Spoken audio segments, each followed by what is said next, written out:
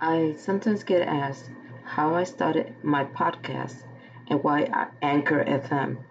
I did extensive research, and Anchor is great for newbies like myself. They provide good support, and it is easy to use. Um, the cost, you can't beat it. If you're starting, you can start for free, and this is one of the reasons I chose Anchor FM.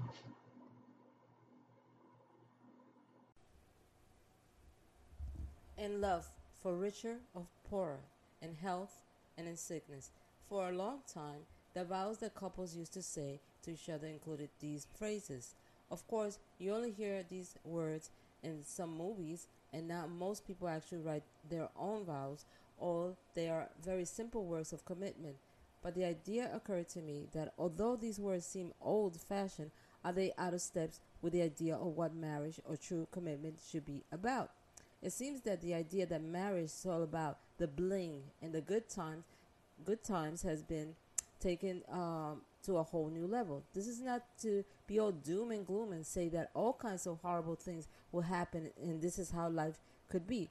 But in reality, life happens. More unexpected things happen that we never planned for. Some are small things like needing a car repaired, and some are big things like someone being in a car accident. My attitude is always hope for the best but prepare for the worst.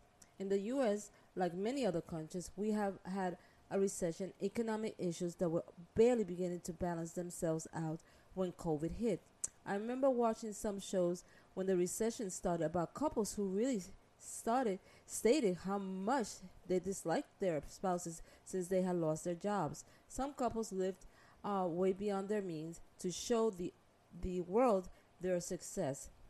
Perhaps this is a problem here in the US, but I have seen things that leads me to believe that people started to forget that marriage is a commitment and not everything always goes as expected. Please don't get me wrong. I'm not talking about someone who refuses to get a job or someone whose bad health is caused by lifestyle choices like abusing alcohol. These are just thoughts about what marriage and commitment is to me. Well, for now, remember that although life may bring many storms, love always wins. Till next time, stay well.